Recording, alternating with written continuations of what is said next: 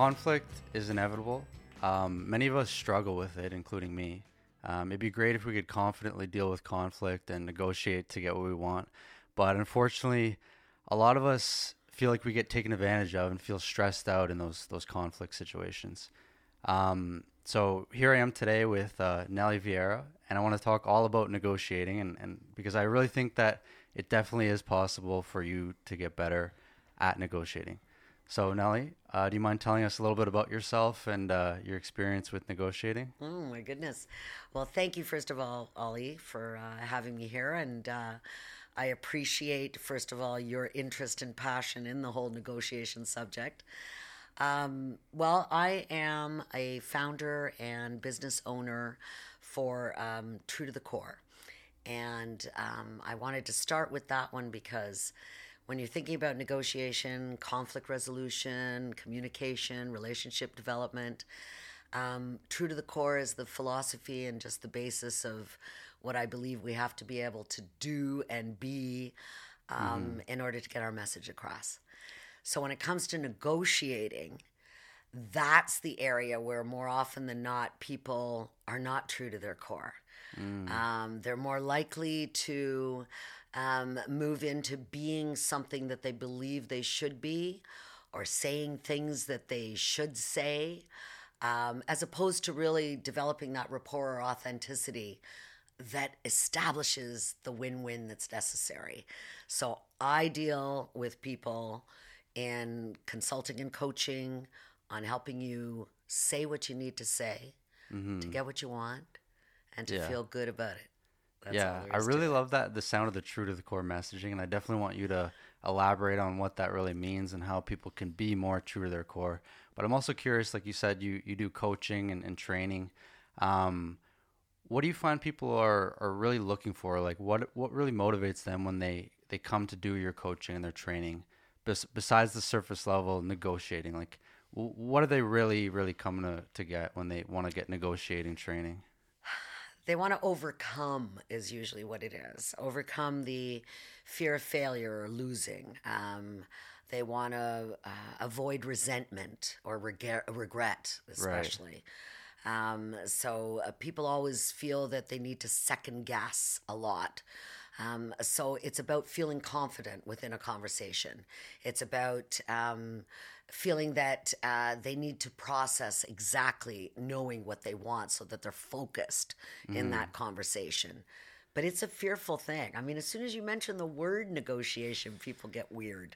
Yeah. And so what is it about the word negotiation, or like what to you is the meaning of negotiation? Because it's actually funny enough, I before this podcast I was talking to some family about negotiating, and a lot of people assume that they don't necessarily need to learn negotiating, but when I ask them if they want to learn about conflict resolution, they say, yeah, Oh, absolutely, I yeah. definitely need that.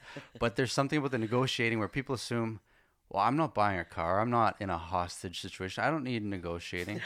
Well, why do you think that is? And what to you is like a good definition of negotiation?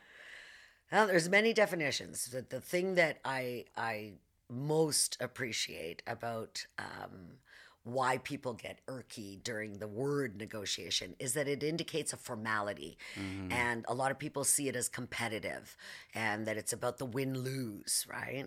So the Yeah. minute you say negotiate, all of a Yeah. sudden, this whole across the table thing starts to become the image that they have. Right. Yeah, it's like you My versus me. There's gonna be exactly, a winner. There's no like we're exactly. gonna sort this out in a win-win. And I've got to be better than you. Mm-hmm. So negotiation, even I often actually tell people just avoid the word. We're not even having a negotiation. We're having a conversation to get to a resolution about something that'll work for you and it'll work for me at the same time. That's basically what it is. So a lot of times, and at the beginning of trainings and all that sort of stuff, of course, everybody wants a definition. Uh, but the simplest definition, actually, if you really are able to conceptualize it this way, it really helps. It's where you think about that people are actually in a process. They get into this conversation that becomes a process of trying to move one another. And by Right. moving one another, it's like, okay, you're willing to give a little, I'm willing to give a little. Okay, I'm willing to tell you this, you're willing to hear this. And moving one another towards a joint workable solution. Right. It Okay. starts with a need. You Yeah. don't have a negotiation unless somebody needs out of the other. Right. That's all there Yeah, is. unless you're wanting to get something. And like you Right. said, it can be, for a lot of people, very tense situations, and where you leave, where you feel like regret or resentment that it didn't go well. And so people have a lot of these frustrations. What would you say are some of the common problems or mistakes that people are having when they come to you and they're looking for negotiation training? Like, what are they?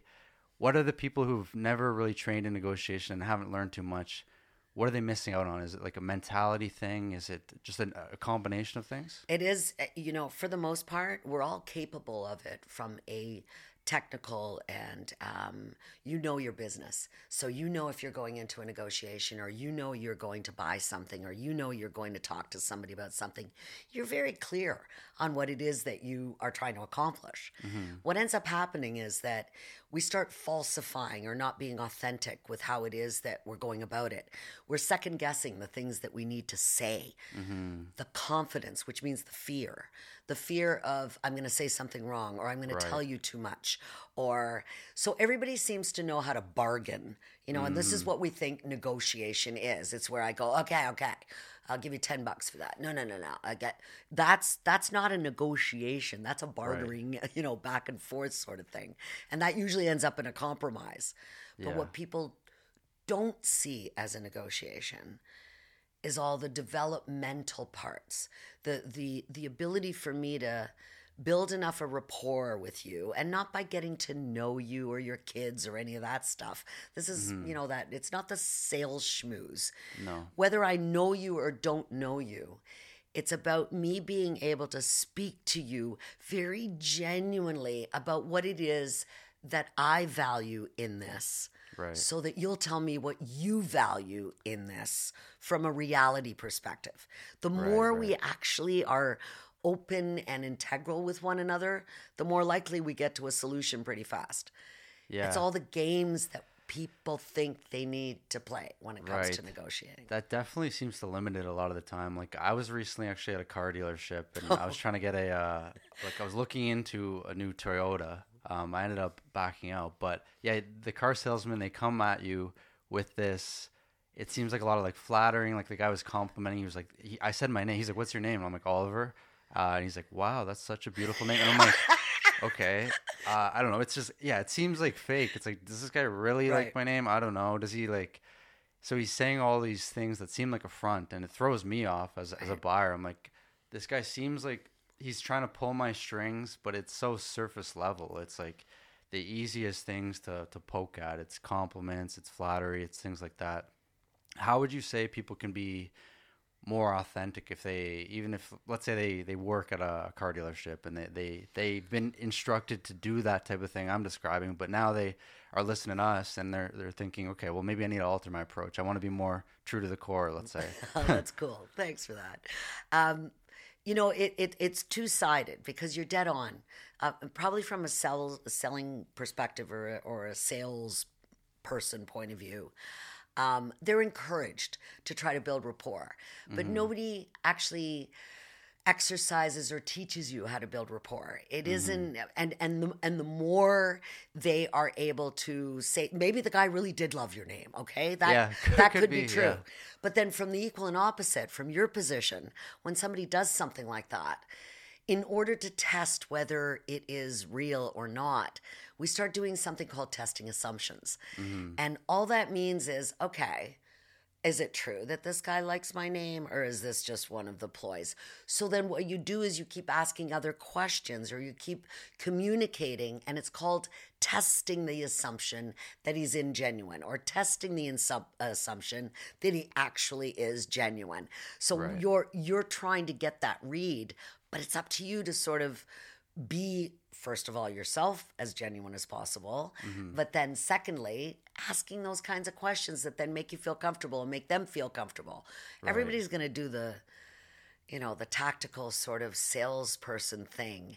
And it's really unfortunate, even the fact that you mention it in this Yeah. day and age, that it still happens that way.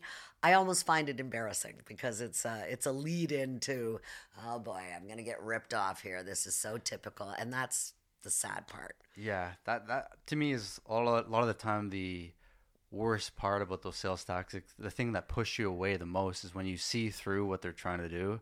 Like for example, the same thing with the car dealership. The guy I asked for a bit of a price drop on the Toyota Corolla, A and bit. so a First bit. mistake. Yeah, I know. There you go. Well, I'm trying to learn in this Good. podcast. That's what it's for. So, uh, but yeah, so I asked for a bit. I should ask for a little bit more. But anyway, he goes back to talk to his manager, and he comes back, and he doesn't drop it down as much as what I had requested. But there's a huge smile on his face. He's like, "Look what I can do for you. Like we're gonna make this happen." As if it's like it's like Christmas or it's my birthday. It's like, here you go. We're gonna be able to do this. But I was like, I feel like this is such a typical thing that all they do every time is you ask for 1,000 off, they give you 200 off, and they act like it's the biggest celebration ever. It's true. But you kind of see through it, and it doesn't feel too great. I I was just going to say, I think that's why, and remember that now you're able to actually get a lot more information about really what goes on behind the scenes in there. Meaning that just virtually you can look up manufacturer cost, you can look up, comparative pricing, you can look up what the last price that was paid at that dealership for that particular vehicle. All of that oftentimes becomes ammunition for you now. Right. So the negotiation part, if you really think about it, it's not that you don't have the numbers. It's not that you don't have the information. It's not that you might not be able to just, on an email demand what it is that you want. It's when you're now involved in that process with another person, it becomes completely uncomfortable. It's either a big show or it's some sort of, tug of war. But very rarely is it one of these things that, okay, let's just be straight. What's the bottom line in terms of what nobody's going to ever give you a bottom line. That's why negotiation is necessary, because we Right. don't trust that you're saying it's a bottom line. Yeah, and like you said, you can get some information online. You can look up the dollar values, like all that stuff of what the cars advertise for.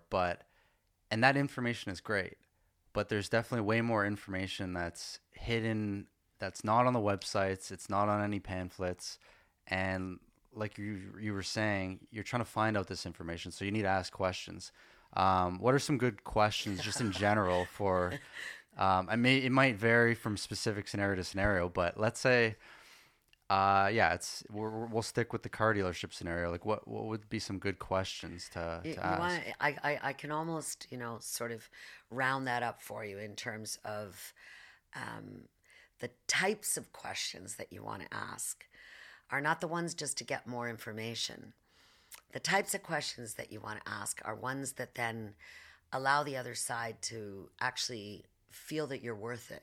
You see, I think the thing that people oftentimes forget, it's one thing if you can actually prove all your information to be true and stand factually on something with someone and then say, therefore, this is what you should be giving it to me for. Right. The bottom line reality is they still have the choice. Yeah. It's all about what they choose and are willing to do.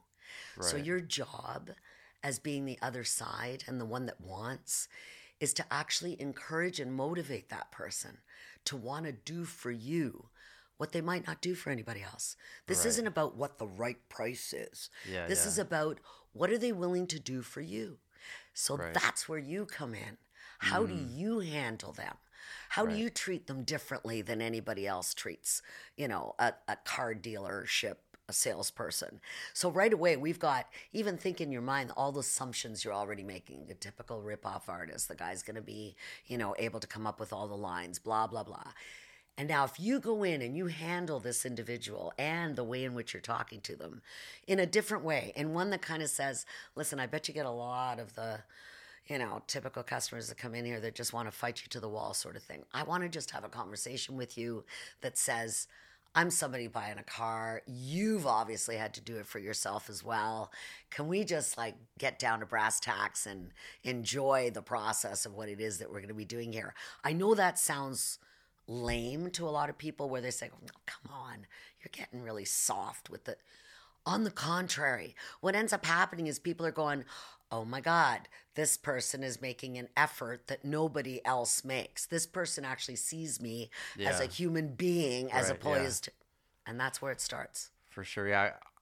I definitely would think that a lot of people approach those car salesmen and a lot of negotiations as this person's a barrier. Like I want to get through them. They're a challenging obstacle and they're throwing things at me that seem like flattery and deception and all of this. But yeah, I could see how that would be way more beneficial of an approach where you actually connect with this person and you build a little bit of rapport quickly. And so would you say that those are some main components for negotiating is you want to build rapport with the individual or party that you're communicating with. You want to get the information, whether it's you do your research beforehand or you try to get the information through them. And it's a combination of those two things. And maybe you want to throw in like in the word persuasion. Like, is there a bit of a three pillar thing that we can use for negotiation here? It's like three pillar, interesting. Okay. Three, or maybe there's four, whatever you mean. I don't know. Go for it. Yeah. Would you agree with that though, where you're essentially trying to get all the information that's out there? Because I walk up and I start negotiating with somebody, and I don't know what they know. I don't know what motivates them. I don't know what they're interested in, and so I want to know all this information if I'm really going to try to be persuasive with this person. I can't be persuasive with them if I don't know what their motivations are and I don't know the behind the scenes things. So you need to ask those questions to get that information, but then also be genuinely trying to connect with them and build that rapport so you don't come off as a sleazy salesman. And it's like a genuine persuasion thing. It's not a manipulative thing. Think about it though. If even just in terms of, let's say you and I having a conversation, are you likely to be open and willing if you looked at me and the way that I'm talking to you is attitudinal or one-sided or completely demanding? There's less interest for you to even get involved. Like you'll do your job. Just think about what you do on a day-to-day basis. That's a negotiation in itself. Do I make more effort in this particular area or do I just do what I need to do? Yeah. And that's what I'm saying. A negotiation isn't about you just being able to prove that someone else should do for you what you're asking for them, right? A negotiation has a lot of intention behind it that is based on trust. And I know that people think, oh, don't waste your time trying to build a relationship. Relationships have all kinds of definitions. I can have a relationship with somebody that's only 10 minutes long. It could be someone that I'm just in a grocery store with, but it has to do with how they've served me or what it is that I needed from them or the way in which I had an exceptional need from them. And how I manage that will make a big difference to the next person that walks in and believes they have a right to it, or that you are simply the service person that is supposed to be responding to my need. So that whole mindset part that you were talking about, that's number one. That it really is about how you set yourself up. And I have a little philosophy about the three ingredients of you need to trust, understand, and then communicate. And I know that sounds as though, but wait a minute, aren't you communicating through the whole thing to say that? Yeah. But in order to actually ask for what you want or be able to persuade the other person, which is really about motivating. When you persuade someone, that's that moving part again. Now I understand what you value. Now I understand what's important to you. Until then, I can't move you with just saying, oh, you know what? Well, I'm willing to do this for you. And you go, okay, thanks a lot. But that didn't make a difference. It was just something I just gave away right now that you're willing to take, but it didn't change the scenario because it was just easy. So there's so many things that go with that, but to be able to develop the kind of, so those would be my pillars if I was going to say it, is just the we spend too much time in the talking, in believing that we're going to get our message across. Right. When really, it's about really listening to how the other person responds to your questions, or where it is that they go, or what they put the level of importance into, that then you start to recognize what's valuable here and what it is that now I can help in achieving their need so that I get what I want. Right. Yeah. People often don't take the time to try to understand what the other person, where they're coming from. Like in the car salesman situation, you look at them as the obstacle, but it would probably be way better off if you think, well, what is this guy looking for? Like, why does he really want to sell me this car? And why is he looking for that specific price? And when you start asking these questions, you understand them on a deeper level, and probably build that rapport a little bit more. You know what's interesting about you even bringing up the car salesman is that both my husband and I just recently purchased our cars that we had leased for for the typical time that you're supposed to lease, I guess 2 or 3 years, whatever it was. And why I'm even bringing this up to you is because, everybody draws on the car dealership thing. And yet there it is that I was just sitting here thinking to myself, that's a true life experience that we've just had that I almost take lightly, because we did build the rapport with him, because the guy jumped through hoops in order for us to be able to do exactly what we are financed with from a lease point of view into how we're actually going to own the car. Because had we stayed with a lease, it would have been double the price.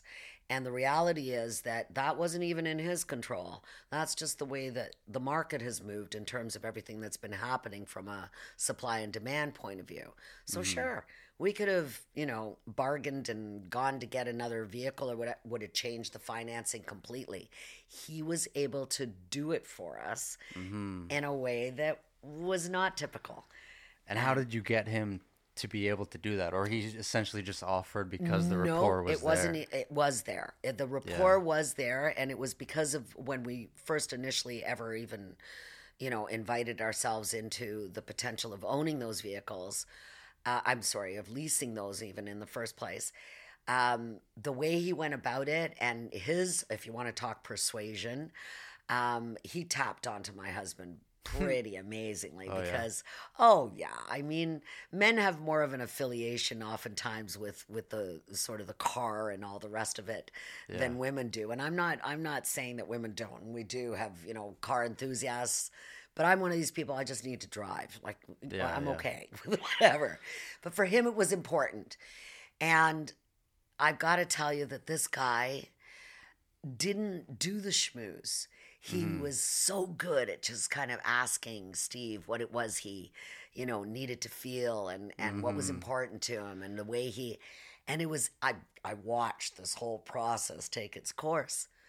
But that was what actually then led to the honesty and the exchange and him telling us about his own family. I mean, we know so much about this guy now. It's unbelievable. It's like we're best friends. Wow. But it's not like we have a social existence with him. That's what I mean about people get so concerned about, I don't want to have a relationship with this person because then maybe they'll, even in a workplace, corporately, we have such fear from a buyer-seller interface that we don't want buyers to get too comfortable with who their suppliers are or who the people are that are, coming in and having to set up contracts or sell to them. Do you find people get worried about exposing too much of their own information because they feel like that they're going to get taken advantage of? Exactly. Like if they tell the car salesman exactly what they want, exactly what their finances are, then if the car salesman didn't have great intentions, he might be able to pin you in a corner. He's like, I know everything, and so you're going to have to go with this option. There's part of that.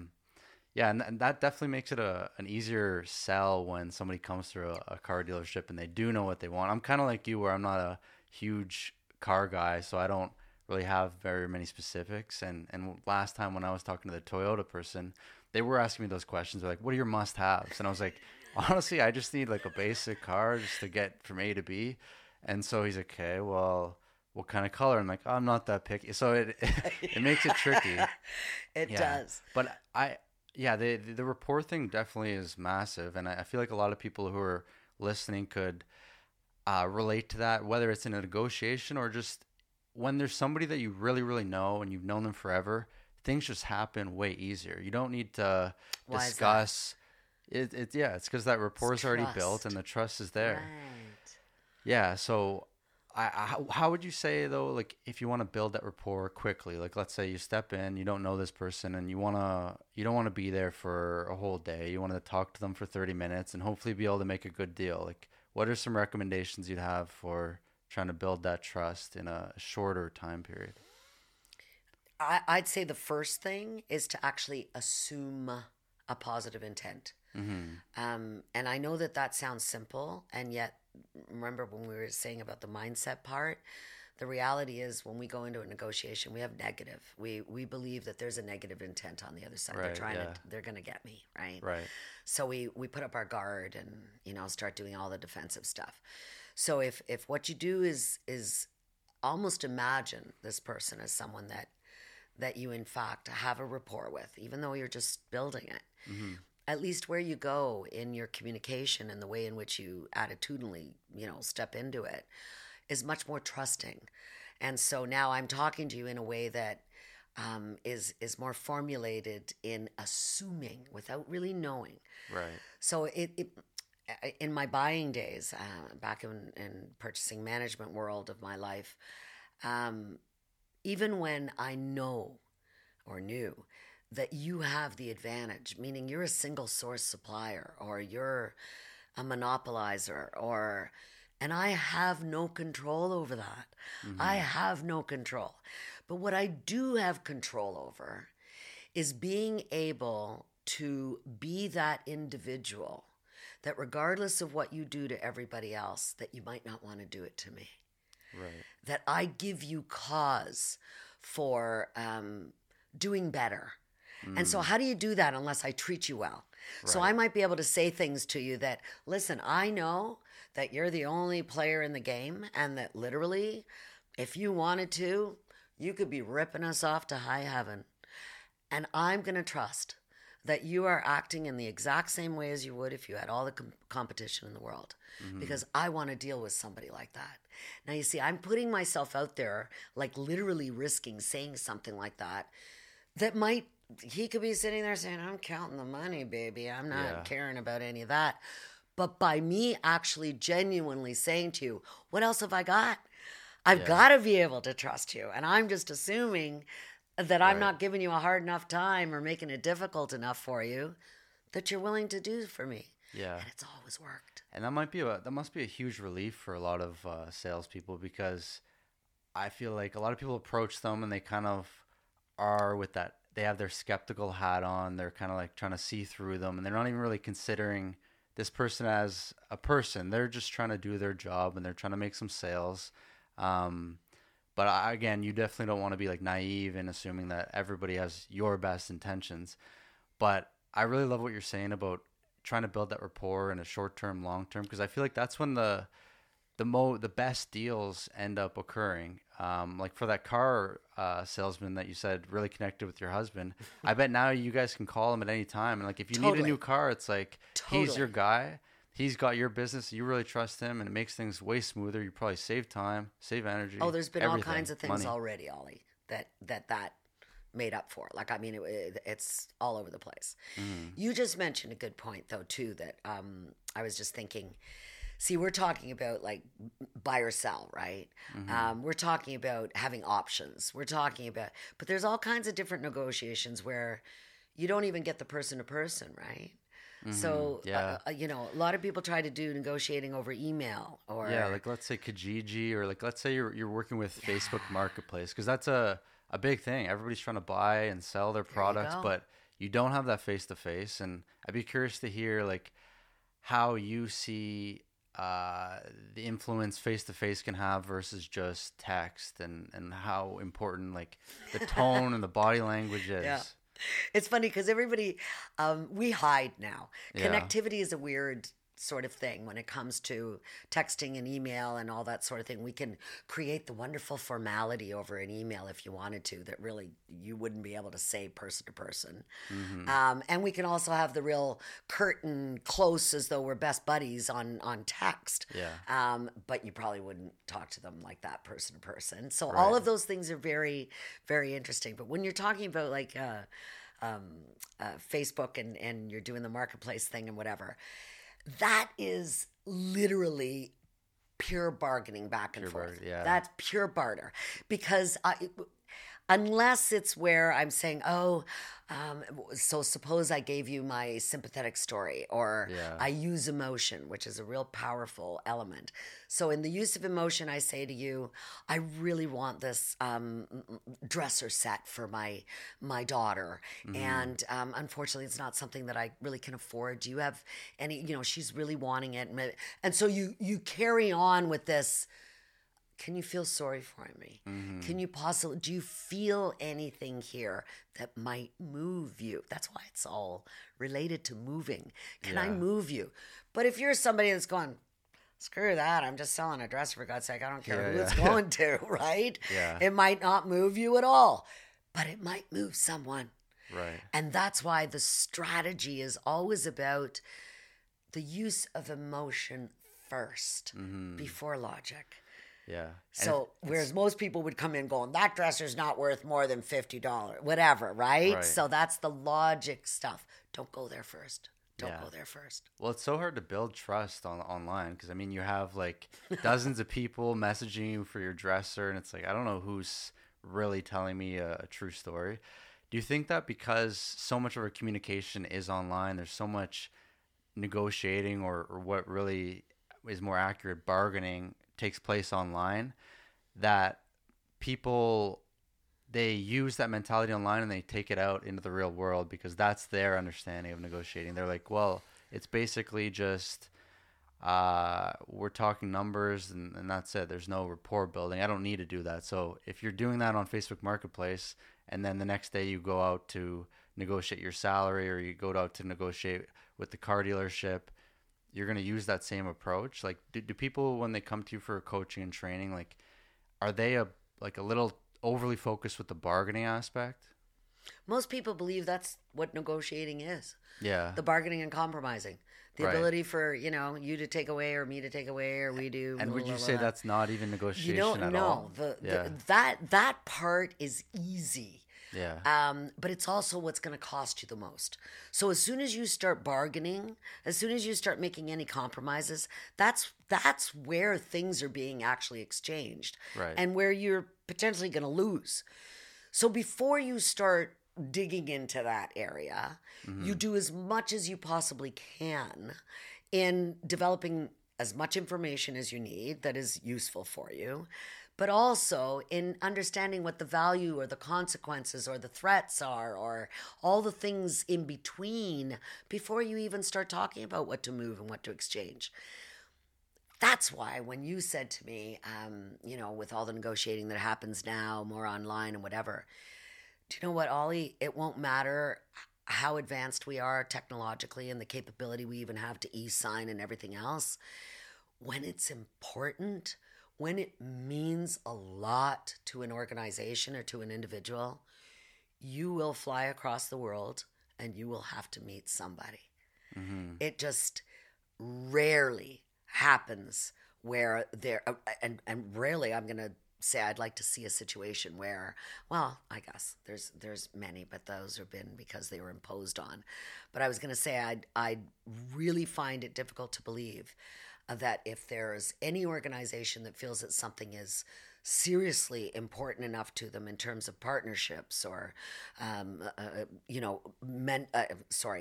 consolidations or expansions or supply and demand, all of that. If you're going to make any kind of an agreement with someone, I want to know what you're made of. And that's why no one ever separates. As much as they always say it's about the deal, it's about the deal.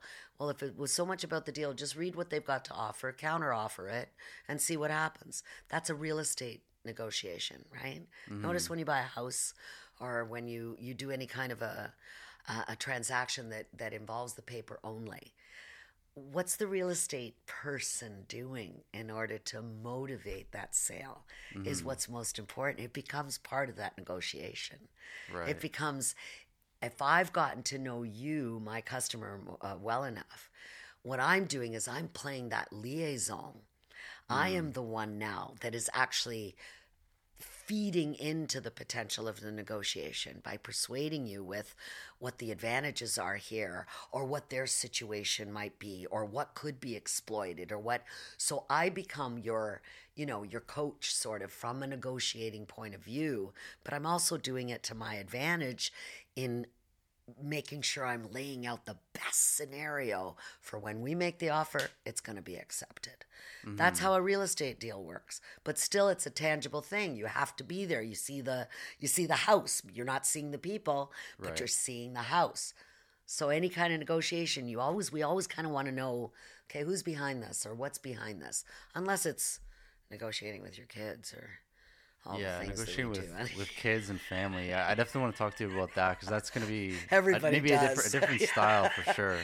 But yeah, when you actually go there and you travel to the location, for one, that's probably a massive trust builder. It's like I'm really serious about this deal. I'm willing to go all the way out there.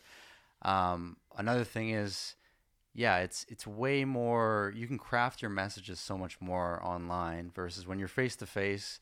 You can read their body language, you see their immediate reactions. And when it's over text or email, I can send you an email and maybe it really upsets you, but I don't see any of that. And then you take like the 24-hour rule and you send me another email the next day and you don't get that. So that I totally understand that. It's And like, from a trust point of view, 55% of your message comes from me being able to sit in here and talk to you. right. Right. So if you wrote exactly the same message down and sent it to me on an email or, Yeah.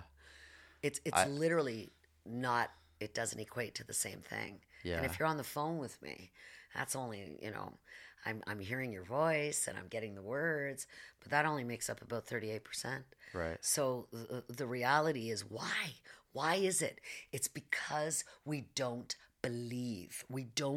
It's not matching for us, or there's something that's missing, or we're misinterpreting the tone. I mean, look at you. We were talking about the way in which people talk. So I could be sitting here negotiating with you, and you're a very calming, sort of easygoing sounding individual. So I could think that everything is going tickety-boo because as far as I'm concerned, the way you sound on the phone is fantastic and all the rest of Yeah, it. yeah. Meanwhile, you're pissed, or Yeah, you're like, there's things that it's just not coming. I'm not reading it. I'm not getting it from you. It'd be a little different if we were person to person. For sure. And I see that with texting all the time, where a lot of time I don't like texting for that purpose because there's so much room for misunderstanding Totally. and interpretations. And I mean, there's like emojis and stuff you can add to make it a little bit better, but it's still not good. Jeez. Yeah. So that, I guess, is a good tip for anybody out there listening is like, if you want to be a better negotiator, you want to build that trust, and a great way to do that is to be face to face and show that person that you're willing to put the effort in to be there. And then also you can see where they're coming from a lot more. So if you are a skeptical negotiator and you're worried about somebody trying to deceive you, it's way easier for somebody to type out some nonsense or something that's a lie over text and send you that email and send you that on Facebook Marketplace than it is for them face to face. I mean, it's not always easy to get that No. face to face in a lot of negotiations, but whenever you can, try for it. Is that a good? That's a very good piece of advice, seriously. And you're dead on. It is difficult. I would always say, if you're going to initiate a negotiation, it's one that you want to be able to have at least at minimal a conversation, a telephone conversation or something to that effect. Only because you're initiating it takes too long to sort of address it. But corporately, you'll see it every day. And so there has to be some formality in how they actually do it. So that it has to be a lengthier email sort of address or something to that effect, so that there's something that I can really get from you as information and now take it to the next level and go back and forth. But I would concur with, the best that you can get is person to person.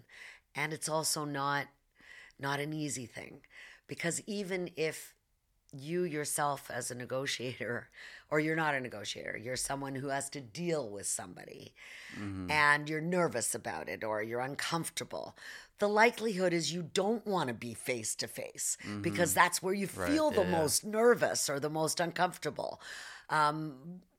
It's harder to say no to the girl that comes to the door to sell cookies for Girl Guides or whatever, when she's right in front of you, than if somebody phones you up and says, would you mind donating to such and such? It's easier for you to say no when you don't have the direct and physical address.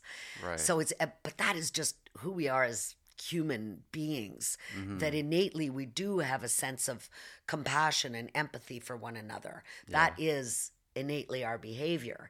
Right. So that's why, a text, I can just shut you down or not respond to your email or hang up on you on the phone. But now you're at my door. Yeah.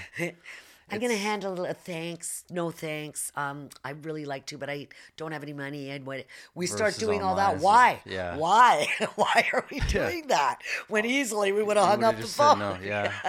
That's definitely So it's true. fascinating when it's person to person. Yeah. So I'm sure that's some like a big advice that you give to a lot of like beginner people that you're coaching, is try to build that trust and rapport. And what would you say? You mentioned like a lot of people get nervous and they feel very like afraid or anxious and stressed out. And I could relate to that in some sense. How would you advise those people when maybe they understand, okay, I got to build that trust and I got to build that rapport, but now we're face to face and I feel really tense and I'm worried about how this negotiation is going to play out?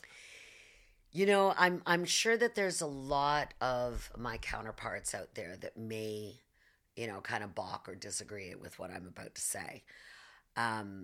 Because the reality is that you're uncomfortable when you're in that position, right? And the best way that you can get comfortable is in actually validating yourself. So I know this might sound extremely vulnerable, and yet it is very stress relieving, is your ability to actually say, right, you know what, I got to tell you, I'm really uncomfortable in this situation. This isn't something I really do, too often. And I'm just trusting that everything that we do here together, that you're going to make it as easy for me as possible, at least I'll tell you, you relaying something like that, yes, it does make you vulnerable.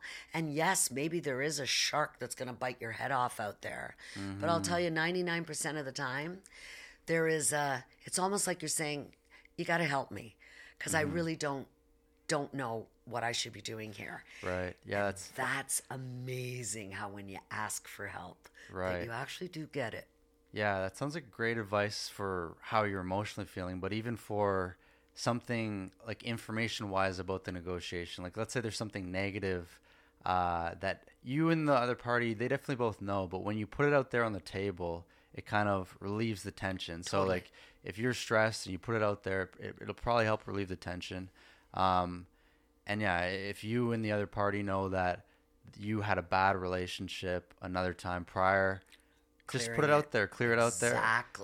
Exactly. That's, and that's a very, very good piece that you've just brought up, is that quite often even internal, like people in their organizations, internal negotiations are more difficult than the external ones. Right. Because you know each other. Yeah. Or so you go for department to department, or you're in a meeting and you're completely disgruntled with something that's gone on during that meeting, whatever. I'll tell you, if something comes up now that requires your support or requires you to be a participant or whatever, you're going to handle it. Now, how do I convince you? How do I get you back on board? Unless I actually clear the air in terms of going back on that. And that's a motivator. That's persuading you. That's kind of saying, listen, Ollie, I know what happened in that last meeting, and I know there was a bad taste that was left in your mouth, and I apologize that the circumstances were that way, if the apology is necessary. Most of the times it's not. Instead, it's better to be able to say, I get it. I get that didn't go the way you wanted it to go, and I need you now, or I want it. So validating you. So that's why I say, when you're nervous, validate yourself as well. And that means putting it out there. Yeah. Okay, Ollie, I have a confession. Yeah. I was not trained in business. My schooling was not a business background. It was psychology. Okay. And I went for a job and went to work in an organization and ended up being accelerated for the pure sake of being naive. Now, that doesn't sound like it matches, right? But let me tell you why. Because I asked about everything. Because I said, why are we doing this when this is here? Or what is it that person, why didn't they answer our call back? What is going on?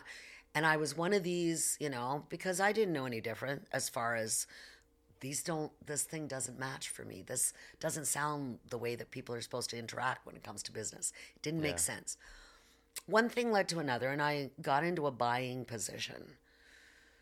I very quickly understood that every time I was speaking with suppliers, that there was something that I was doing that differentiated me from what their previous experiences were.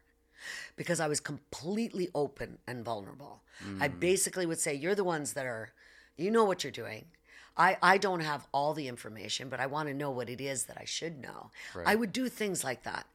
I am telling you to this day, and that was, I was 12 years with Consumers Packaging. And I can assure you to this day, there isn't a single supplier or associate that I probably dealt with in those days that if I met them in a dark alley, nobody would feel as though I was cheating, unfair, and I made some major headways in there and did a few very radical things. Right. But it was because of the way I handled everybody. Yeah, you weren't afraid to ask those questions that other people are afraid of, and that builds massive trust. Because a lot of people, they'll have questions, and everybody's sitting in the same room, but nobody wants to bring it up. No one wants to. But when you bring it up, it throws it out on the table. People know that you're not trying to hide, and you're going to be willing to discuss those difficult things.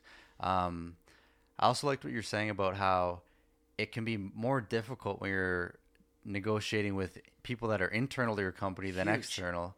Because they know you, you know them, and also tomorrow you're gonna have to work with them again. And so that's like a definitely a big difference between that car salesman example that we were talking about. Is that these people, the car salesman, if you and him don't get along and he's mad at you, it's like, okay, see ya. I'm maybe never gonna see you ever again. Yeah. But the coworkers, that's gonna stay forever. So how do you think that changes? And is there any other aspects where that's different from like a one-time situation?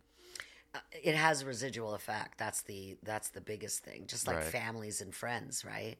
Yeah. This is why we say be careful about doing sales with friends or family members. And would you say in general, like, you maybe don't want to be as pushy or as risky with your asks because these people you're gonna have to deal with over and over, and it's like that's a ridiculous, like, versus a car salesman. If you ask for a ridiculous price, you don't see him again. He's like, yeah, that was insane what that one person was asking. But if you're negotiating for your salary, for example, with your boss, and you're asking for absurd things, an hour later you're gonna have to talk to your boss about some other unrelated issue, and now he's looking at you as somebody who maybe is trying to take advantage. Would you say that's fair? There's and I think this applies to every negotiation, because even if you went and did the ridiculous ask of the salesperson, if you really are beyond reason, like if you've really gone, beyond the crux of they could just write you off as well. So you didn't gain anything by doing that. Yeah. But to your point, internally or externally, if you've got a good grasp of what it is that you're looking to achieve, like what you really want as your ask, the trick is always to go slightly above that. The trick is always to create the ideal. Now you've got at least a little bit of movable room, and not a little bit, because you want it to make it expansive enough. But here's the deal. What people generally do is they just believe, okay, I wanted this for $100, so I'm going to say that I'll pay them $50, right? So they'll do something of that nature. Yeah. But without putting anything to it. So all they're doing is just labeling a figure. So if you went in and talked to your boss and you're looking for a raise and you're putting, you'd like to get at least $5,000 a year increase, right? That's what you're looking for. Like right now, you'd be happy if that's what happened, right? So what you do, you start asking him for $10,000 increase. Or 20,000. That's where you think. But the key is that why it's called the ideal in terms of what is the maximum supportable. It means how do you support that? Because maybe you are worth it, but can you support it? Right. Could you maybe, it's like, for instance, somebody that looks at, a canvas that's got all these colors on it and stuff, and it looks like a scenery and whatever, and it's in a frame, and they go, yeah, well, that's not a painting I like. But somebody else looks at it and they go, that's a Van Gogh. And that's worth a lot of money, and I'm willing to pay. The value that you're actually describing depends on the person that's receiving it or seeing it. So if you're talking to your boss and you are looking to idealize the value of what it is that you're asking for, it has to be equitable. You have to be able to prove it. Otherwise, this is how it sounds, like a bargaining thing again. I'm looking for $20,000 more. Well, there's no way. You're only going to get 5. Well, okay, well, how about 10? Oh, there's no way. You're only going to get 5. That becomes the conversation. Right. Is what the monetary or the articulated amount is, as opposed to the value attached to it. Right. There has to be some logic behind the emotion. And I guess that is a huge aspect of persuasion. We talked about kind of the fundamentals of negotiation, which is building that trust, building that rapport, being persuasive, and getting them emotionally on your side. But you also need to have it make sense. And so it's got to have some logic that backs that up. And so you can't be throwing numbers out of the blue as much of a rapport as you have with your boss, or as much as a rapport you've built with the car salesman. If you ask for something that just straight up doesn't make any sense, it's like, yeah, we really like you and you're great, but we can't. No, that doesn't add up. Exactly. And so the money's got to come from somewhere. Exactly. And so I guess that could be another like piece of advice for people listening is like you probably want to plan like as much as you can and do your research so you know what you're coming in technically on the numbers side and from like a analysis sense. So there's that aspect, but then there's also the more personable level where there's like the trust and the emotional side. Would you say there's because I've heard this before, there's the emotional, the logical, and then maybe a perceived threat. Is that another component? Those are the ones that good. I'm glad you remember all this. This is awesome. The idea behind the use of emotion is that it's what opens the opportunity. It's like, for instance, you could have all the logic down pat, right? Even if you were thinking about who might be a qualified date for me, right? And so there you go. Oh, check. No different than choosing a supplier. Who would be the best resource? Check. But now, until you actually go through the process of understanding what all that actually means. Like you can have all the facts down pat, but you need to understand how it gets applied, what they value, the way they process, how they communicate. Are you in line with them? Do you like how their background works? And that's the same with how we meet people. The implied threat or the consequence isn't always, it's not, which I want to make sure we've got something clear. Never threaten in a negotiation. We never want to say, if you don't do this for me, then, if I don't, anything that starts with if, forget that. But how you are implying a threat is oftentimes you might say something, listen, we went through a really hard time with our past supplier. I just want to understand that there is no way that we could possibly be in the same situation with you. So what am I implying? I'm basically saying, if you put us in that same situation, there's going to be trouble. But I'm not wording it that way. So I'm implying the potential or the lost benefit. I bet you've heard this 1,000 times. People at work say this all the time. I know, Ollie, that you really want to get visible with your senior management group and whatever. And I think it'd be really good for you if you attended this executive meeting that's coming up and you are not wanting to go. And so what they're saying to you is, this would be so good for you right? That's an implied threat that if you don't go, it doesn't give you the visibility. Right. It's the same way of me saying, if you really give us a favorable price, or if you're looking, I know that if you really make it look good for us, this could lead to future bit. All that is just an implied threat. Right. And we do it with our kids too. It's Yeah. the same way that we talk to our kids. But instead of saying, if you don't clean this up, this is going to happen, that's a direct threat. Right. Instead, we think that by motivating them with, I'm going to be able to give you $5 if you keep your room clean for the rest of the week. All you've done is just a reverse threat.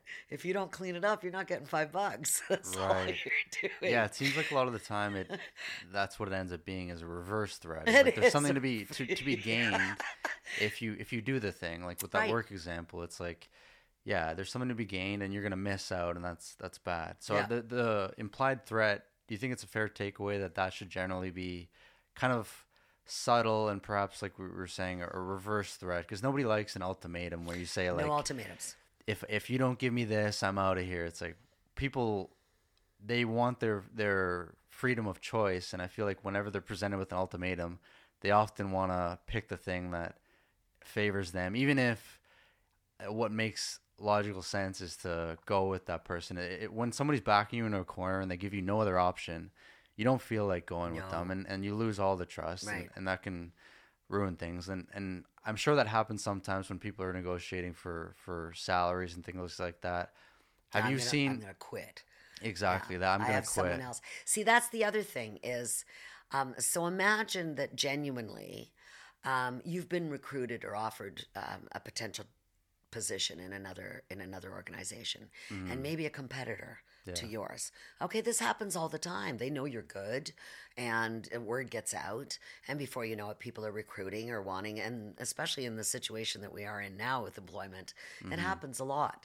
So imagine that someone has reached out to you, and what they've offered you is that for the value of what they believe you're worth, okay, they've already convinced you, given what you're doing there, given what it is that you'd be doing with us, I can assure you that, there's a $20,000 gap here in terms of what you're earning that we would be able to satisfy. Now you've got a choice, right? So herein lies a negotiation that you never, ever thought you even needed to be involved in. Because in your mind, you don't want to leave your company. You actually enjoy working here. There's no reason for you to go. So what's the motivator that's happening here? Somebody's saying that you're worth $20,000 more and they'd be willing to give it to you. Right. So how do you approach that? You were saying about going to your boss for a raise. This is where the use of emotion and the absolute logic and the implied threat all end up coming in together without you even trying. Because I swear to you, if you were genuine, if where you come from is the place that basically says, you know what, I just had to tell you this, boss, because here I am in this position. Yeah. And I just need you to put yourself in my shoes. I get a call from a recruiter. Here's the company that's saying this. They're actually telling me I'm worth $20,000 more than what I'm getting here. And I know that they'd be willing to pay me that. I'm in no way, shape, or form interested in leaving this company. So you notice all the things that you're applying here right now? Right. And I want to ask you, how is it that there could be such a question always? How is it that there could be such a gap in terms of what they're willing to pay and what it is that I'm receiving here? Is there anything we can do to talk about this? Right. So what I've done is I've Right. spun that all in, but I'm not doing it as a trick. I'm basically giving you the genuine, like, obviously that's in your mind now. And you're not just going to jump and leave and go to another and what's the best negotiating position for your boss to be in? If I was coaching him on the equal and opposite, well, Ollie, thank you for telling me that. I really appreciate your openness. And the reality is I'm also glad that you're happy in this organization. And, I guess I could tell you that the grass isn't always greener on the other side, but that probably wouldn't satisfy you until you experienced it. So I can go Right. Oh, on yeah. and on in Yeah. terms of what am I using? I'm not saying, well, you're not worth $20,000. I'm not going to that logic element.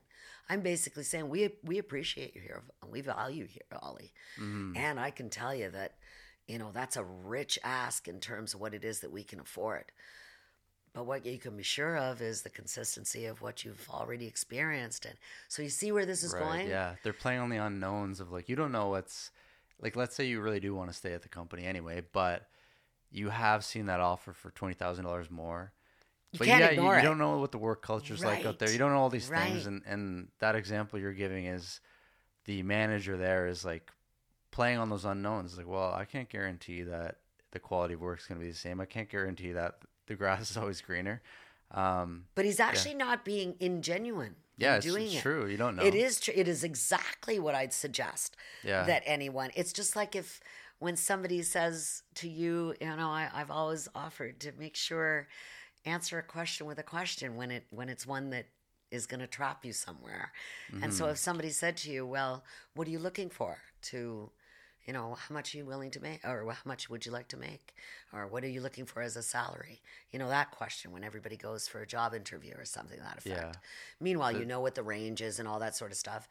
But instead, what you need to be able to respond is with a question back. Yeah. Well, what value do you put on the contribution that I'd be making? Right. If I were to join your organization. So you see, now I'm flipping it back to what's it worth to you? Mm-hmm. Not, what do I want to make? Because you probably know that I was only making X at the last company that I was working at. So you see, it becomes a numbers game if you start talking numbers. Yeah. But it's not a numbers game if you actually give the value first. And that's what I mean by emotion.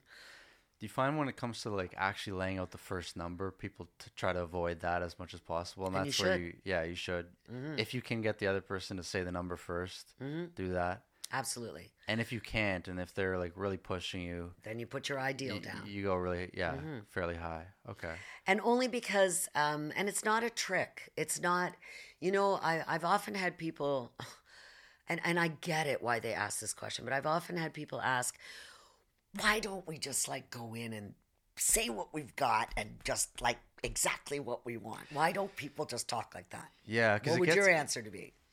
Well, yeah, I was just going to say, like, it does get strange when people don't just say what they say, especially when you're dealing with, like, your coworkers that you deal with on a regular basis, and typically you just say what you want to say, but then all of a sudden, now that you're talking about salary, it's like this whole game of I'm trying to get you to say the number first, and you're trying to get me to say it first, and we're all kind of, like, playing mind games and being weird about it, but I guess it doesn't always have to be like that. Like you said, you can be real and raw, and there's still some negotiation tactics per se, but you can do it from a place that's far more genuine and real, and not trying to be all of a sudden this is like completely two different people inside the negotiation versus outside. But if you learn, if you see that it actually makes sense. So as an example, neither one of us wants to put our number on the table, right? Mm-hmm. But you can see that it would make sense that if I said to you, well, I'll tell you, I believe I'm worth $100,000 a year. Yeah. And you're going to like fall off your chair or something because the job maybe is only worth $50,000 or something to that effect. Yeah. But what you just stated is a true fact. Yeah. I believe I'm worth that. Right. Or but if what I said is, well, I believe the salary should be, or, I'm looking to get, or, so you see the change in that I'm not insulting you in any way, shape or form. Yeah. You genuinely think that I think I'm worth this. And exactly. You allow the other person to maybe disagree if they have Perfect. to. So if I don't put a number out, if it's gone to the extent where nobody's actually saying something, I need to put something out that now you will be able to discuss. Yeah. Would you want to formulate that in a question as well? Like, let's say, rather than say, I think I'm worth this, you will follow up with a question of like, would you say that's a fair evaluation of me? No. Or that's too much to put on one? No. If you see, there's the thing about in negotiation, you've got to be assertive. Yeah. You got to ask a lot of questions because you have an interest of knowing. Yeah. But you don't ask questions about what you need to know. In other words, from a position of strength. Yeah. And so if you believe you're valued, or you believe that you're selling something and you believe it's worth this, it's your belief, it's your value. That's what I mean by emotion. Nobody can nobody can deny that that's what it's worth to you. Right. What they can do now is persuade you that you're not going to get that. I can give you this. Maybe if you did this, you'll get more. They can do all that sort of thing with you. But to Yeah. actually shift your belief, that's not doable. So that's why it's really important not to, you don't question it. Sure, if I said, Right. well, I think I'm worth $100,000. Don't you think it's worth that? Yeah. You're gonna say no, because of Yeah. course not. Well, Right. $100,000 is Yeah. pretty rich, as much as I can. Blah. No. Yeah, You you're see, just that's where serving it's it gonna up to go. them to be Yeah. able to say Yes, no. exactly. Yeah. You're not helping your You situation throw a any. softball at them just to say, Right. yeah. Right. Okay, and I guess that's where a lot of the personality styles come into play too, because I wanted to talk to you about that. And Oh, I would yeah. think that, like you said, you need to be assertive, and there's some people that are more assertive and more dominant personality styles, and they might have way less of an issue just saying, I think I'm worth this, versus somebody with a different personality style. They might be hesitant and they want to make sure that everybody's on the same page, everybody's feeling good, and so they might feel like they should ask a question of like, we all should be agreeing on this, and I think that's part of where Yeah. that idea for me to ask that question, and from what I've learned about these personality styles is I'm more of I at least by tendency I can tend to be more like steady and conscientious or like analytical, and Yeah. I want to explain these for people listening. There's 4 quadrants, at least from what I was learning about the personality styles, specifically when it comes to conflict and negotiation. And so, yeah, there's the dominant assertive style. And that might be a little bit more straightforward. Yeah, they're assertive. They're really task oriented. They are, Sometimes almost aggressive. yeah, Yes. quite Yeah. aggressive. And then there's the influential style. They're Also a lot assertive. more, yeah, they have their assertive style. And I'd say those 2 styles, influential and dominant, are more extroverted individuals. Truth. And then the other 2 styles that I mentioned, like the analytical and steady styles, are more introverted styles. Steady being similar to influential in the sense that they're concerned with the relationships. They want to make sure that people are feeling good, and they want to make Harmony. sure, yeah, that there's a harmony between people and everybody's okay. The analytical side is somewhat similar to the dominant or assertive, where they can sometimes be a little bit detached from the emotions and how people actually feel, and more about the facts. The difference there would be the analytical is more introverted, and they're going to be more somebody who does tons and tons of research, and whereas the dominant person, like we were saying, might feel comfortable without doing too much research to just straight up say, I think I'm worth this. And is there much to prove it? Maybe not, but they say it with confidence, and they really mean it. What would you say your personality style is, Nelly? Like you haven't figured that one out yet. Yeah. It's really interesting that you and you're dead on, Ollie, with the the personality types or the profile of the various quadrants and everything else. And one distinction, you made the extrovert and introvert distinction. It's also important to see where the dominant and the analytical or conscientious that you mentioned are very task oriented, right? So it's about the doing and what needs to be done and the information, whereas the influencing and the steadiness that wants the harmony and influencing that wants to be out there, it's because the people are where their focus and their need of attention is. So Yeah. that's where that split happens. But that doesn't mean that it can't be integrated. For me, I'm very much considered a high I, which would be like an influencing with D. So high I and D are my duals, right? Right. But think of what it is that I do. Not only am I gregarious and extroverted, and I love people and I want to talk to people, and so I'll do that, but I'm also somebody that needs to get the task done, or has to get to the bottom line, or want to make sure that things get executed. But I'm a coach. I'm a Right. consultant. Yeah. I have to do it in a way that is very much taking care of the people.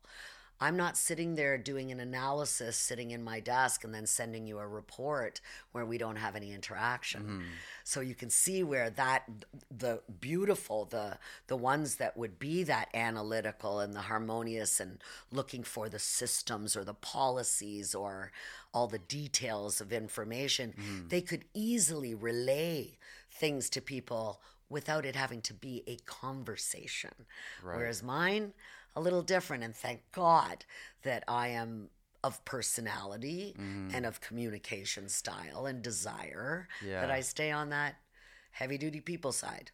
Well, it's interesting because when we were talking about the keys to a good negotiation, there's the emotional side, but then there's also the logical side. So when you look at it from that standpoint, it would seem that like the analytical and dominant, the logical side may come natural to them in a lot of ways, and the influential and steady, the emotional side comes naturally. So it seems like wherever you are on the quadrants, there is something for you to learn on the other side. Or to make sure you have as an access resource. Right. Yeah. If you're collaborating, definitely know your strengths. It's true. And know your strengths. That's only really going to come from trying to understand your style. How did you come to know that you are a DI? Like, I guess once you studied the quadrants, maybe it was just obvious. It's I land right there. It was pretty obvious. I think even, most profiles that we do. Yeah. And whether they're work related or personality profiles or they have to do with conflict or they're all really good information for and you know what, Ollie, this is like a big bracket even within the negotiation thing, is that the better you know yourself, the better you know what your triggers are, what you react to, what disappoints you or you dislike with other people and in their interactions. So no one personality is the best. So there are people that you might gravitate to because of the way in which they entertain or that you enjoy or it makes you comfortable or you learn for whatever reason. You know the reasons why you gravitate to certain people. But there are sometimes people that you have to deal with that are not your kind of peeps. Right. Or you don't get why they just responded or said what they said. You don't know what to do with that. Or you're not the kind of person to actually react or respond that way. And when you think about the analytical types, my God, detail-oriented and very much taskmasters. We can say all of that. Does that mean that the dominance and the influencing? Probably less likely to worry about details. Doesn't mean that they're not detail-oriented. Doesn't mean that they couldn't do what's necessary. It's not their preference. So influencing like me would be someone that if I was dealing with something highly technical, I need you beside me, Ollie. I need you to give me the information I require. I have to depend on the resource because it's not important to me. It doesn't matter to me. Can I just fit it into why this is going to work for you? And so it becomes part of the formula, but it doesn't mean that I change my personality. What I may need to do is what's known as flexing my style. Yeah. If my style is to talk to you and to get to know you, and your style is you're not interested in any of that small talk and we just kind of deal with what it is that I'm addressing here, then I have to hone it in and be able to be a little more detailed than I'm used to being. Make sure I'm presenting to you what you need. Again, back to our original comment that if I'm providing you as the person what it is you need to feel satisfied, then you're more likely to cooperate and work with me in a completely beneficial way. Yeah, I find these quadrants of personality styles definitely really help with that understanding aspect. Because like we were saying, that's massive in trying to negotiate and persuade with somebody is you need to understand them. And a big component is understand that not everybody's like you. There's going to be people that operate in a completely different motivation system. And how are you going to negotiate with them if you're considering that your way of thinking and your way of being is the only one Yeah, out there. Do you find that's like a exactly. common thing that Totally. you have to coach people on and train people on? Is that like Totally. they look at negotiations from their style and they don't recognize that other people might not connect with that at all? Because I could see that happening. Like people typically, from what I've seen, is the way that you think is you assume that other people are Everybody thinking the thinks same that way, way. but that's never the case.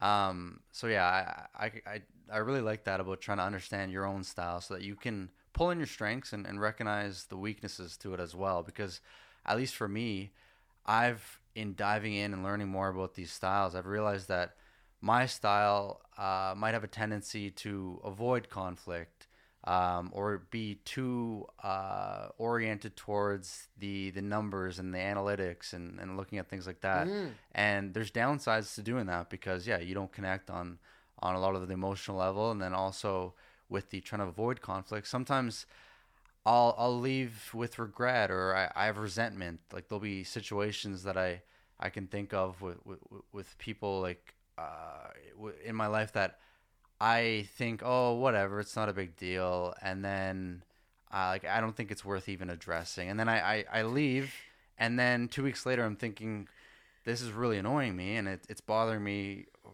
a lot, and now I'm getting better at realizing that it's okay to just address it and you can go out there and ask for the things that you feel like you deserve, and it's fine to deal with conflict. Those are some of the main things that I feel like I've learned, but only really after looking at my styles and being honest with the weaknesses that are associated with those. And doesn't it kill you when you learn, like when you see something and you go, oh my God, like, how is it that they know that that's me? Right? That, Yeah, it's pretty spot on. Like so for anybody listening, like I had done a quiz that kind of you answer some questions and then it puts you right in to these four quadrants, and it was super spot on. I was like, wow, that's exactly it. They talk about where you tend to maybe fall short in like negotiation situations. I was like, yep, that's like exactly it. Because somebody who's more dominant, assertive, they're maybe not likely to avoid a conflict. conflict scenario. Gotcha. But somebody who wants to keep everybody feeling at peace, yeah, they Or will. And not also, argue. Right. another thing about the analytical side that I find myself getting in trouble with is before I even want to engage, I want to have all the prep and all the numbers ready, and I don't want to Yeah, come that's in there you. with exactly like I don't want to come in underprepared and Right. then end up saying the wrong thing. Whereas somebody with the influential style or dominant, they might trust that they're going to be able to get out of that. They know it doesn't matter if I say the wrong number. I can. It's not all about that. And so, yeah, that's been massive for me. And it still can be difficult when you're across the table from somebody who's a completely opposite Yep. style, though, because I'm trying to develop the weaknesses on my style. But how do you find you coach people when they can't seem to relate to other styles? Like they get really frustrated when somebody's so assertive and for them they're not, or when somebody's super influential and they're dealing with someone who's all pure analytical. They might be like, this person's like a robot. They're just pure numbers and they really can't get through to each other. How do you advise people to get through to yeah, how do you advise people in those If situations? you're, if they're not as fortunate as you've been to kind of really assess and understand their own style and kind of see it in comparison, Mhm. then there's a couple of even general things that right off the bat, just from what you've spoken about, that you can do instantaneously as soon as you get into a conversation with someone. And it's the ability, first of all, to see exactly those things that you've described. Are they more focused on the task, or do they seem to have a people side? Like, is there, Mhm. that is so easy for them to figure out, right? Yeah. That's an easy thing. As well, it will show up in identifying whether are they gregarious and extroverted and they're easy to talk, or are, they're choosing their words and they're very, so when you can make that kind of a very simple assessment based on those two things, introvert or extrovert, people or task, then what ends up happening, whichever side you're on, of course, Mhm. if you're the person now, I'll deal with you, Ollie, that's sitting there going, okay, I got all my information together, I got my details down pat. I'm not into making small talk or anything like that. I'll let them start.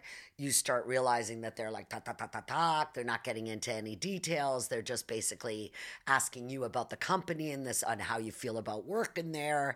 All these things that you're thinking, hang on, this isn't. I'm not wanting to talk. Right. So that's where you go into mode of recognizing, okay, people stop, and you give as much as you can in the comfort of where it is that you recognize you're doing a value adjustment for them. You are acknowledging what they value. And if they value the people side of it and what's so whoever has the need has to do the adjusting. So remember I said in negotiation, I was always initiated based on a need. If I need something, I don't care what it is. If it costs, if it doesn't cost, or if I want you to do something, or it's a need. I have a need for you to do this. And when a need's been initiated and negotiations begun, whether somebody labels it or not. So if I'm the one with the need and you're the, very quiet, detailed guy, I want to give value to what it is that you do. Okay. So I'm going to tell you, you know what, Ollie, I'm not really good with any of these algorithms, if you want to know the truth. I'm really not somebody that has studied the way that the tech works. But I just need you to give me a little bit of a background. So what I'm doing is I'm focusing on what's important to you. I start getting you to answer the questions on the things that I know you are going to be detailed in. Yeah. And I don't avoid trying to be personable with you, but I build trust on the fact that I want to validate your information. I build trust on recognizing that you're the authority. I build trust on whatever it is I need, so that the more information, the more comfortable you get. And the more comfortable you get, the more ability I have to actually influence or to work with you, and you'll feel more comfortable with it. Right. It really is about drawing on that. Would you say for you, Nelly, to tap into that side is like challenging or was challenging? Because in some sense, I would feel like it might be a bigger hurdle for people on the like analytical, steady side to jump into the dominant, influential side and really like relate to them, that it might be vice versa. Would you agree with that, or do you think like? I don't know. I'm. You know what? It's not that. I think either or is difficult. Yeah. Think about it. Even, someone who's like the dominant doer, right? They could also be gregarious and personality-wise out there. Yeah. And I always think of someone like a high-performing salesperson.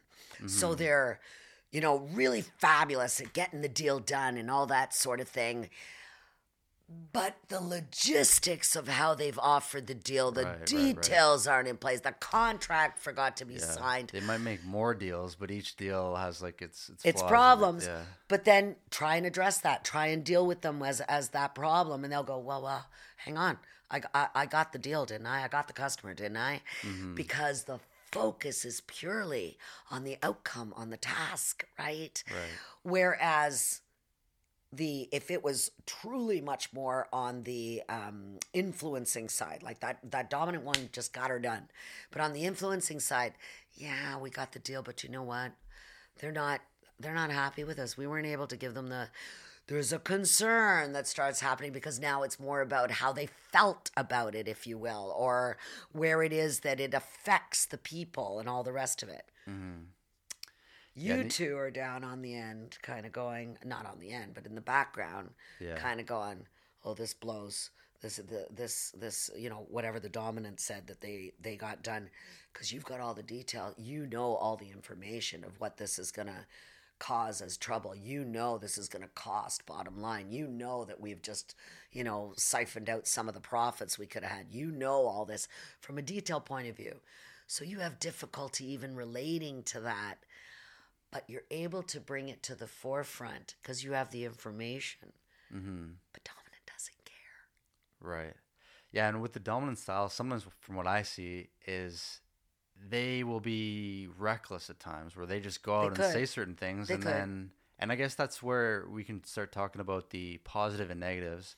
So the dominant style, yeah, like you said, they're very assertive, and in negotiations, that's often a benefit. What are some downsides to that style? That they're willing to control.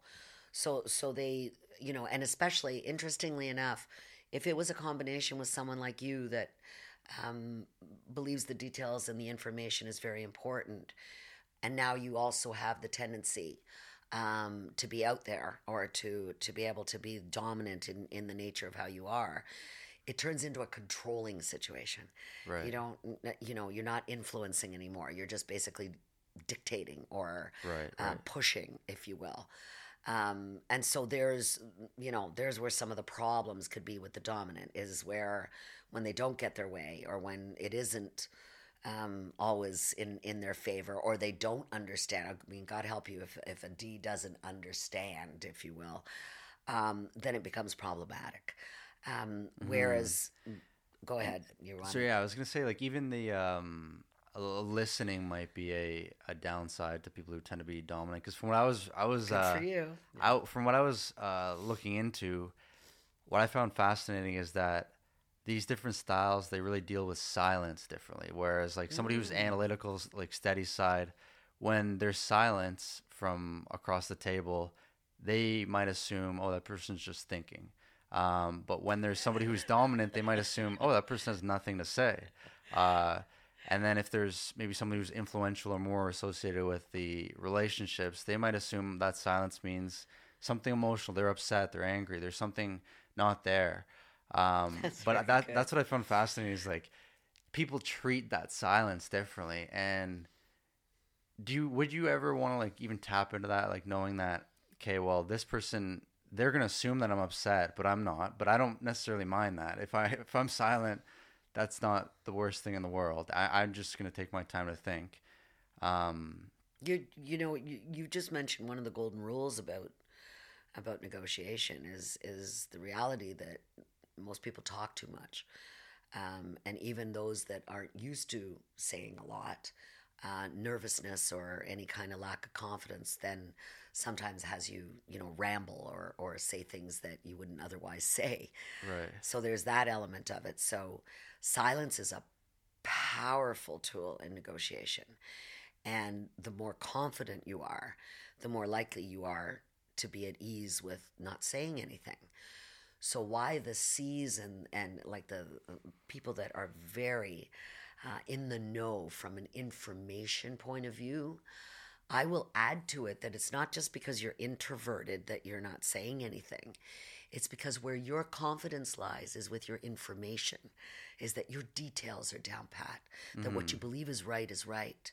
So you don't need to argue it. You don't bring it to the forefront. You don't advertise it. You factualize it. And it's so important to you that getting things accurate and, without flaws and all that sort of thing. So by all means, once you've presented a figure to somebody, or once you've told them that this is what it is, you don't have anything else to say. And that's rightfully the place that you should be in. Now, to someone who's on the equal and opposite, and they see that kind of silence, sometimes it has all kinds of other indicators to someone like me as an influencer, or D, where I'm thinking, whoa, non-movable, like they know their stuff. Wow, he's totally confident in that position. Whereas meanwhile, it just could simply mean to you that I got nothing else to say about it. Unless you ask me something, I've got no more to comment on. So the misinterpretation of the silence is usually because it takes a lot of confidence to be quiet. It takes a lot of confidence to just speak I and feel like then stop. even sometimes where the dominant style might interpret the silence as you don't have anything else to say, that might not necessarily be the worst thing in the world either. Where like they'll kind of underassume your capabilities, or what you're going to bring to the table, just because you maybe aren't saying too much. So they assume, oh, this guy doesn't know anything. He's not saying anything. But then later you could perhaps surprise them with what you do have and you do know. You just reminded me of something that I don't want anyone to, any of your listeners, to get the idea that any of one of those styles is better than the other.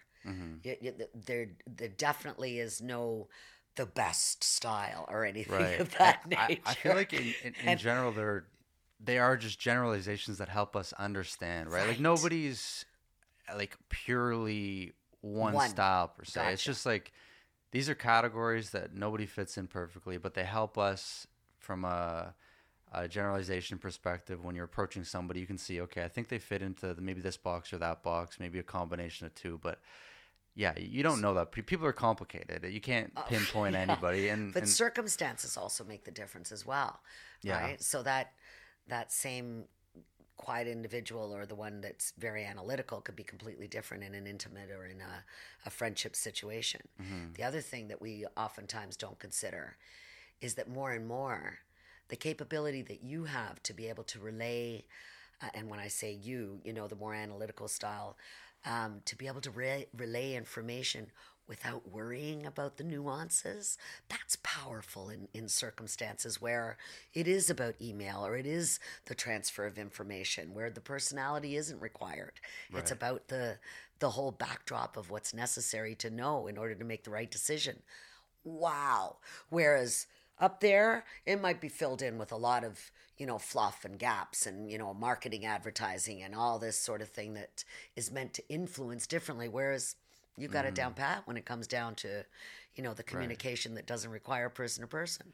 What do you recommend when you are training, coaching people and you find, okay, you are this style? Do you recommend that they try to gain some skills in the other style perspective? Like, so for you, you're, let's say, more dominant, influential. Would you want to gain some skills in the analytical, steady side? And for me, would it be valuable for me to spend some time and energy trying to gain skills on the opposite perspective? Would you say that, or should I lean into my strengths from what I am more likely by tendency? You're not going to change who you are. So, excuse me for that. Your personality overall doesn't change. When I ask you to flex your style, it means that you're aware that what's going on across from you is different than what you have as a tendency. And that through that now, you pay attention to how you manage your style. That's all it is. But I wouldn't ask you to, as an example, you should go out there and just be a little more gregarious. Or try to be more demanding. Or no. Yeah, it's a big ask for a lot of people when they're pretty set into their categories. Like, for sure. Like, I think for me that being more assertive would come easier than it would be to be like the enthusiastic salesperson. At least for me personally, like, that would be a much bigger hurdle. Like, being assertive is, I feel like, that doesn't seem like as much of a challenge. It's just, be more assertive. It's a lot more basic than change your personality fundamentally so that you're more you're more enthusiastic. So start trying to be like somebody else. No, that's not good advice. I don't want you to think that changing a personality is necessary as much as adapting to being comfortable with what the other personality is doing. That it's not about you. Right. And so the more you focus on that, and even allow for it, you'll be far more influential if you allow the style that shows up in front of you to be its way, and yet you're aware of how that, that's just the style, that's just the type of person, but what you're staying focused on is what the intent of that communication is about. So it means you need to know what triggers you. Remember earlier when I was saying about, make sure you get what irritates you. So if you've got a very dominant person talking to you, if you know that is something that actually gets your back up or that you feel uncomfortable with, so much so that you might feel that you won't even be effective, that's the practice now you need to have in mind, is that recognizing the separation from and not being affected by that. It's that person's way of being, and then it's not about anything that you're doing or about anything that you're saying. Yeah, it's a lot more challenging. That's tough when it's confusing to you, the behaviors, but once you start to understand it, it's way easier. And one of the examples you were giving earlier about, if you know that you're talking to somebody analytical, you're gonna try to say things to them that you know that they're going to connect with, but you're not necessarily trying to be them. So you're not swinging your personality. You're still dominant, influential, but you're also recognizing what they are, and you're going to try to communicate to them so that they're going to be more motivated. But yeah, because I did have a question about that. I was like, well, it kind of seemed like you're somewhat adapting your style to meet the other person, but what it really is you're adapting your approach, but not your personality. Is that fair to say? Like Totally. it's like if I'm dealing with somebody who's influential though, like how would you say I could adapt my approach because they might respond more to the more typical sales enthusiastic, like that type of like where they so isn't that a bit of a hurdle personality wise to like connect? All you want to be able to do is just really engage them as the person. So again, you're the task. Always think of it this way. If I'm the task person, then oh my God, and this is a people person. Okay, let me engage them as the person first. Yeah. And I'll already have made progress. Right. As opposed to digging straight into what it is that you give room for the conversation, even if it's uncomfortable to you. Give room for how they like to be able to engage in whatever it is. Then build into. So it's going to take some patience on your part in terms of giving somebody the spotlight, if you will, because that's what they want. And equal and opposite, quite often, again, depending on who has the need, equal and opposite, I have to be patient with somebody who wants to give me every flippin' detail about everything and all I want to know is whether you can or can't. So that's the sort of thing where we're flexing our style to accommodate what the need is on the other side in order for me to get what I want. Right. So I want service from you. Yeah. I want really good service from you. And actually, I want it faster than what you've been telling me you could do. So you start giving me all the details as to why you can't do it any faster. Now, if I just cut you off and I don't give you the credibility for that, then you'll just dig in harder with your heels because or you'll feel like you're being backed up against the wall. Depending who's got the greater authority, it ends up being a yuck show. Right. Yeah, that's why it's massive to learn more about what your style is. Because totally. I'll see people like that where they're throwing all sorts of details at me. And even if I tend to be more analytical as well. Sometimes it's like, okay, nobody really, these aren't important. It's just like detail after detail after detail, and it's not super relevant. But it's almost as if this person doesn't realize that other people don't connect with that. And so there's going to require some like introspection and self-awareness and some humility to say like, okay, well, I think my approaches don't connect with other people all the time. But yeah, it's challenging though, because like you might realize it, and I might see things of myself of, well, that doesn't really work with these styles, but it's a constant progress of trying to get better at those. And yeah, that's why I think it's. But there's the tactical part, right? There's the tactical part, which is the part that you're going back and forth with, right? And I don't ask to employ tricks. I don't ask, as an example, oftentimes people describe negotiation as manipulation. And this is the perfect time to talk about it because manipulation, if I'm deceiving you, is a bad thing. It doesn't feel good, and there is going to be some recourse to it. Yeah. If what I'm manipulating, now think about just based on everything we just said, if what I'm manipulating is I generally don't like to talk a lot or to put this, but you know what? I'm making an effort because it's important to them. I'm actually doing it for a good reason. I am addressing because it makes you more comfortable. I am giving you what will make it easier for you to say yes to me. That's the kind of manipulation that negotiation is about, not deception. Right. But those that want to play tactics, i.e. I'm going to get up and say that I'm leaving and it's over and, because I'm, bluffing to see if you'll stop me or whatever. Yeah. Tactics don't always go well. And you start getting very used to people that want to do the last and final offer or, shout you into a wall or something to that effect. You start getting used to those things because that's tactical. But when I'm thinking strategically, It means I got to remember, why am I here in the first place? Like, this isn't just about me being the better person between you and me. This is about me actually accomplishing what I came in to do in the first place. And if what I want is the best price for something, or if what I want is for you to lean in to do well or to do more for me than you will for another company, stay focused on that.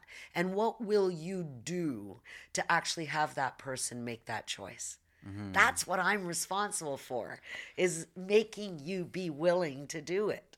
Right. So that's what it's about. That's not manipulation in the deception side. No, do you find people tend to be way too short-term focused because they're not looking past this deal, they're not looking past this conversation. It's like, if you were focused a little bit more on the long term, then you can develop those relationships and approach your negotiations so that you don't leave them feeling bad after this first negotiation, and you have great negotiations later where you can do it way easier. It's just a quick handshake, and you don't need to sign like thorough contracts That's with trust, people because right? yeah, that trust has been And that built. is true for the kinds of relationships or negotiations you might need for further and for long term or for whatever. I'm offering to you that even with short term, even Yeah, for with sure. one offs, Yeah, if you want the best outcome, handle it the same way. yeah, Even if you're never going to see that person again, yeah. the reality is you're going to get more out of them Right. Yeah. if you handle it that way. You'll get more out of them. So from like a practical side, it's better. But even from like a philosophical side, it's like, do you really want to be out there Right. being the manipulative negotiator? And it's like, That's a question. sometimes people, they hear negotiation and they might think that someone's trying to gain negotiation skills. And if they don't know too much about negotiation, they might assume, oh, like, you want to be the type of person who can beat people in deals and get those wins. But what it's really about is trying to get that win-win, and so you have a long-term, long-lasting relationship. But yeah, I think a lot of people, they look at it from a short-term perspective. And even when it is short term, you know, the part where I was saying about to trust, there's got to be understanding before you can communicate. So I come into a situation, I know everything about my side. I do. But I really don't know everything that's true about your side. Yeah. So the biggest work that I have is to actually gain information from you, information that you really want to share with me. And if you're the one holding the cards, that you can pick and choose what you tell me and what you don't tell me, that's why I work harder on ensuring that that trust is built, or the rapport is built, or that I'm easy to deal with, or that I'm comfortable for you, or rewarding in some way, just by the nature of how I'm handling you, Yeah. that you provide information that is powerful for both of us. And so even when it is short term, how we actually manage that right from the get-go. A lot of people walk into negotiations believing they know everything. And that's the worst mistake you can possibly make. Right. Just Yeah. the worst. Yeah, it seems also that like negotiation would be great to be coupled with like learning more about ethics, because I think negotiation on the surface, it's like you're communicating with somebody to get what you desire, what you want.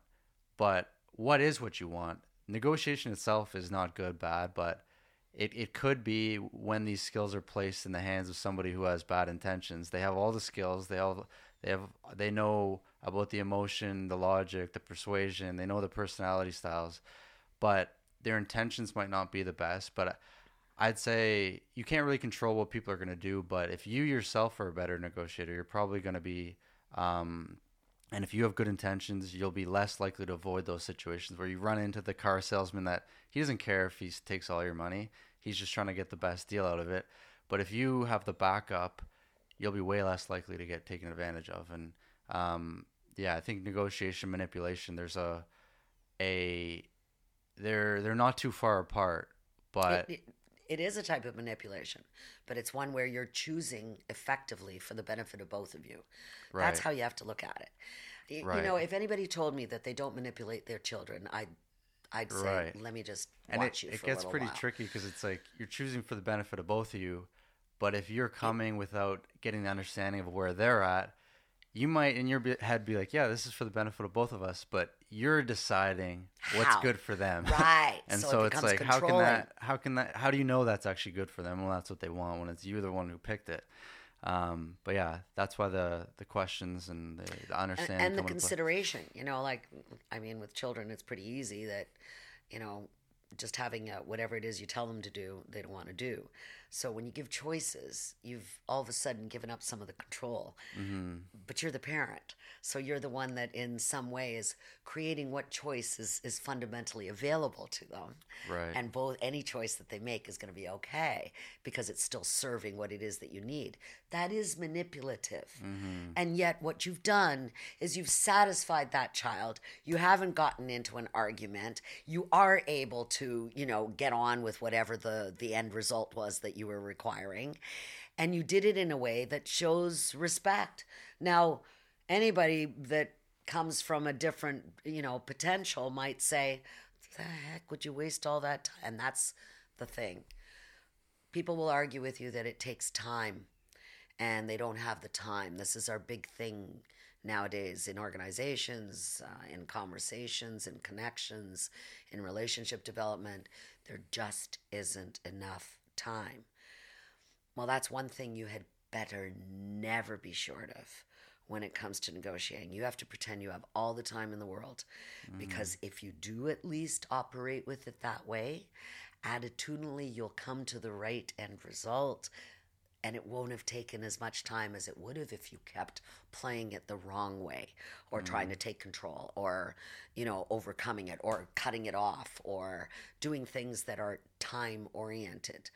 Because the more pressure you're under from a time point of view, the belief is, the Right. more you're, And people might try to put deadlines on you intentionally just Absolutely. to get that pressure. Absolutely. But yeah, I think all in all, like negotiation, there's so many components and there's a lot of details and nuance to it.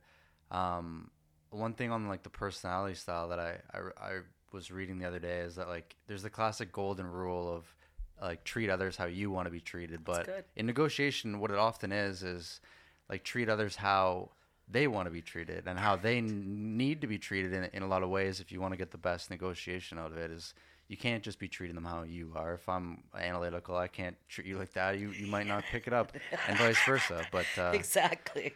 yeah, I think No, it is a good golden rule, and it's one to treat them as they wish to be treated, which means you're fulfilling. You're actually, it's called an element of validation. You're not making them wrong by being who they are. So if you start on that level, then you're not making them wrong even with the information they've got. You are working with it. And that's the whole idea, is that learning to work with what somebody's got to offer you as opposed to defend against it or counteract it or justify your own. But negotiation it's an ego addresser, if you Right. will, or Yeah, attacker. a lot of the time what the deal is not like contingent on or what it's not made on is it's not about always about money. Is what on the surface it might seem like, okay, this is a money, we're negotiating for dollars, but the biggest motivators are often the ego and how people are feeling. Yeah, I'm going to But get them for this. Or, yeah, we have different, you used the word intention earlier, and I'm really glad you did, because even when it comes to ethics, there's an element of asking yourself, what's your intent with this particular deal, which is different than what's your objective and your, high level goal and your least favorite offer or whatever it might be. It's what is the intention? What is it you're trying to get out of this? Do you want a long-term relationship? Are you looking for someone to be able to, be entrusted into your organization? Or are you wanting to just, get this deal done and not have any residual effect? But a lot of times people's intention are negative, even though their objective is sound, whatever they might be asking for. But their intention is to get them back at something, to be able to prove themselves as right. To look like the more important party. And that's their intent, to make you look stupid. to all those things that no one would ever voice. That's what I'm trying to do. But you just need to pay attention for the first 10 minutes of a negotiation, and you can easily tell what somebody's intention is and outside of what their objective or what they're trying to establish. It's really fascinating. And that's because it's one of the areas where eco can really empower and control, and all of that can really come into play. And it doesn't matter. There's so much to it. There's so much to a negotiation, and like, for people out there listening, like, there's a lot to digest, and I think everybody can constantly learn about this topic, and it's so valuable to learn because, like you said, it's not just a negotiating for salary, negotiating to buy a car. It's negotiating with your children. It's negotiating with your girlfriend, your husband, whatever it is. Like, this is going to come into play all the time, and it's such a valuable skill to learn. It's been a great conversation with you, Nelly, and I'm glad to have you here. And thank you for having me, Ollie. It was awesome. Yeah, thank you. And thank you, everybody, for listening. Goodbye, everybody.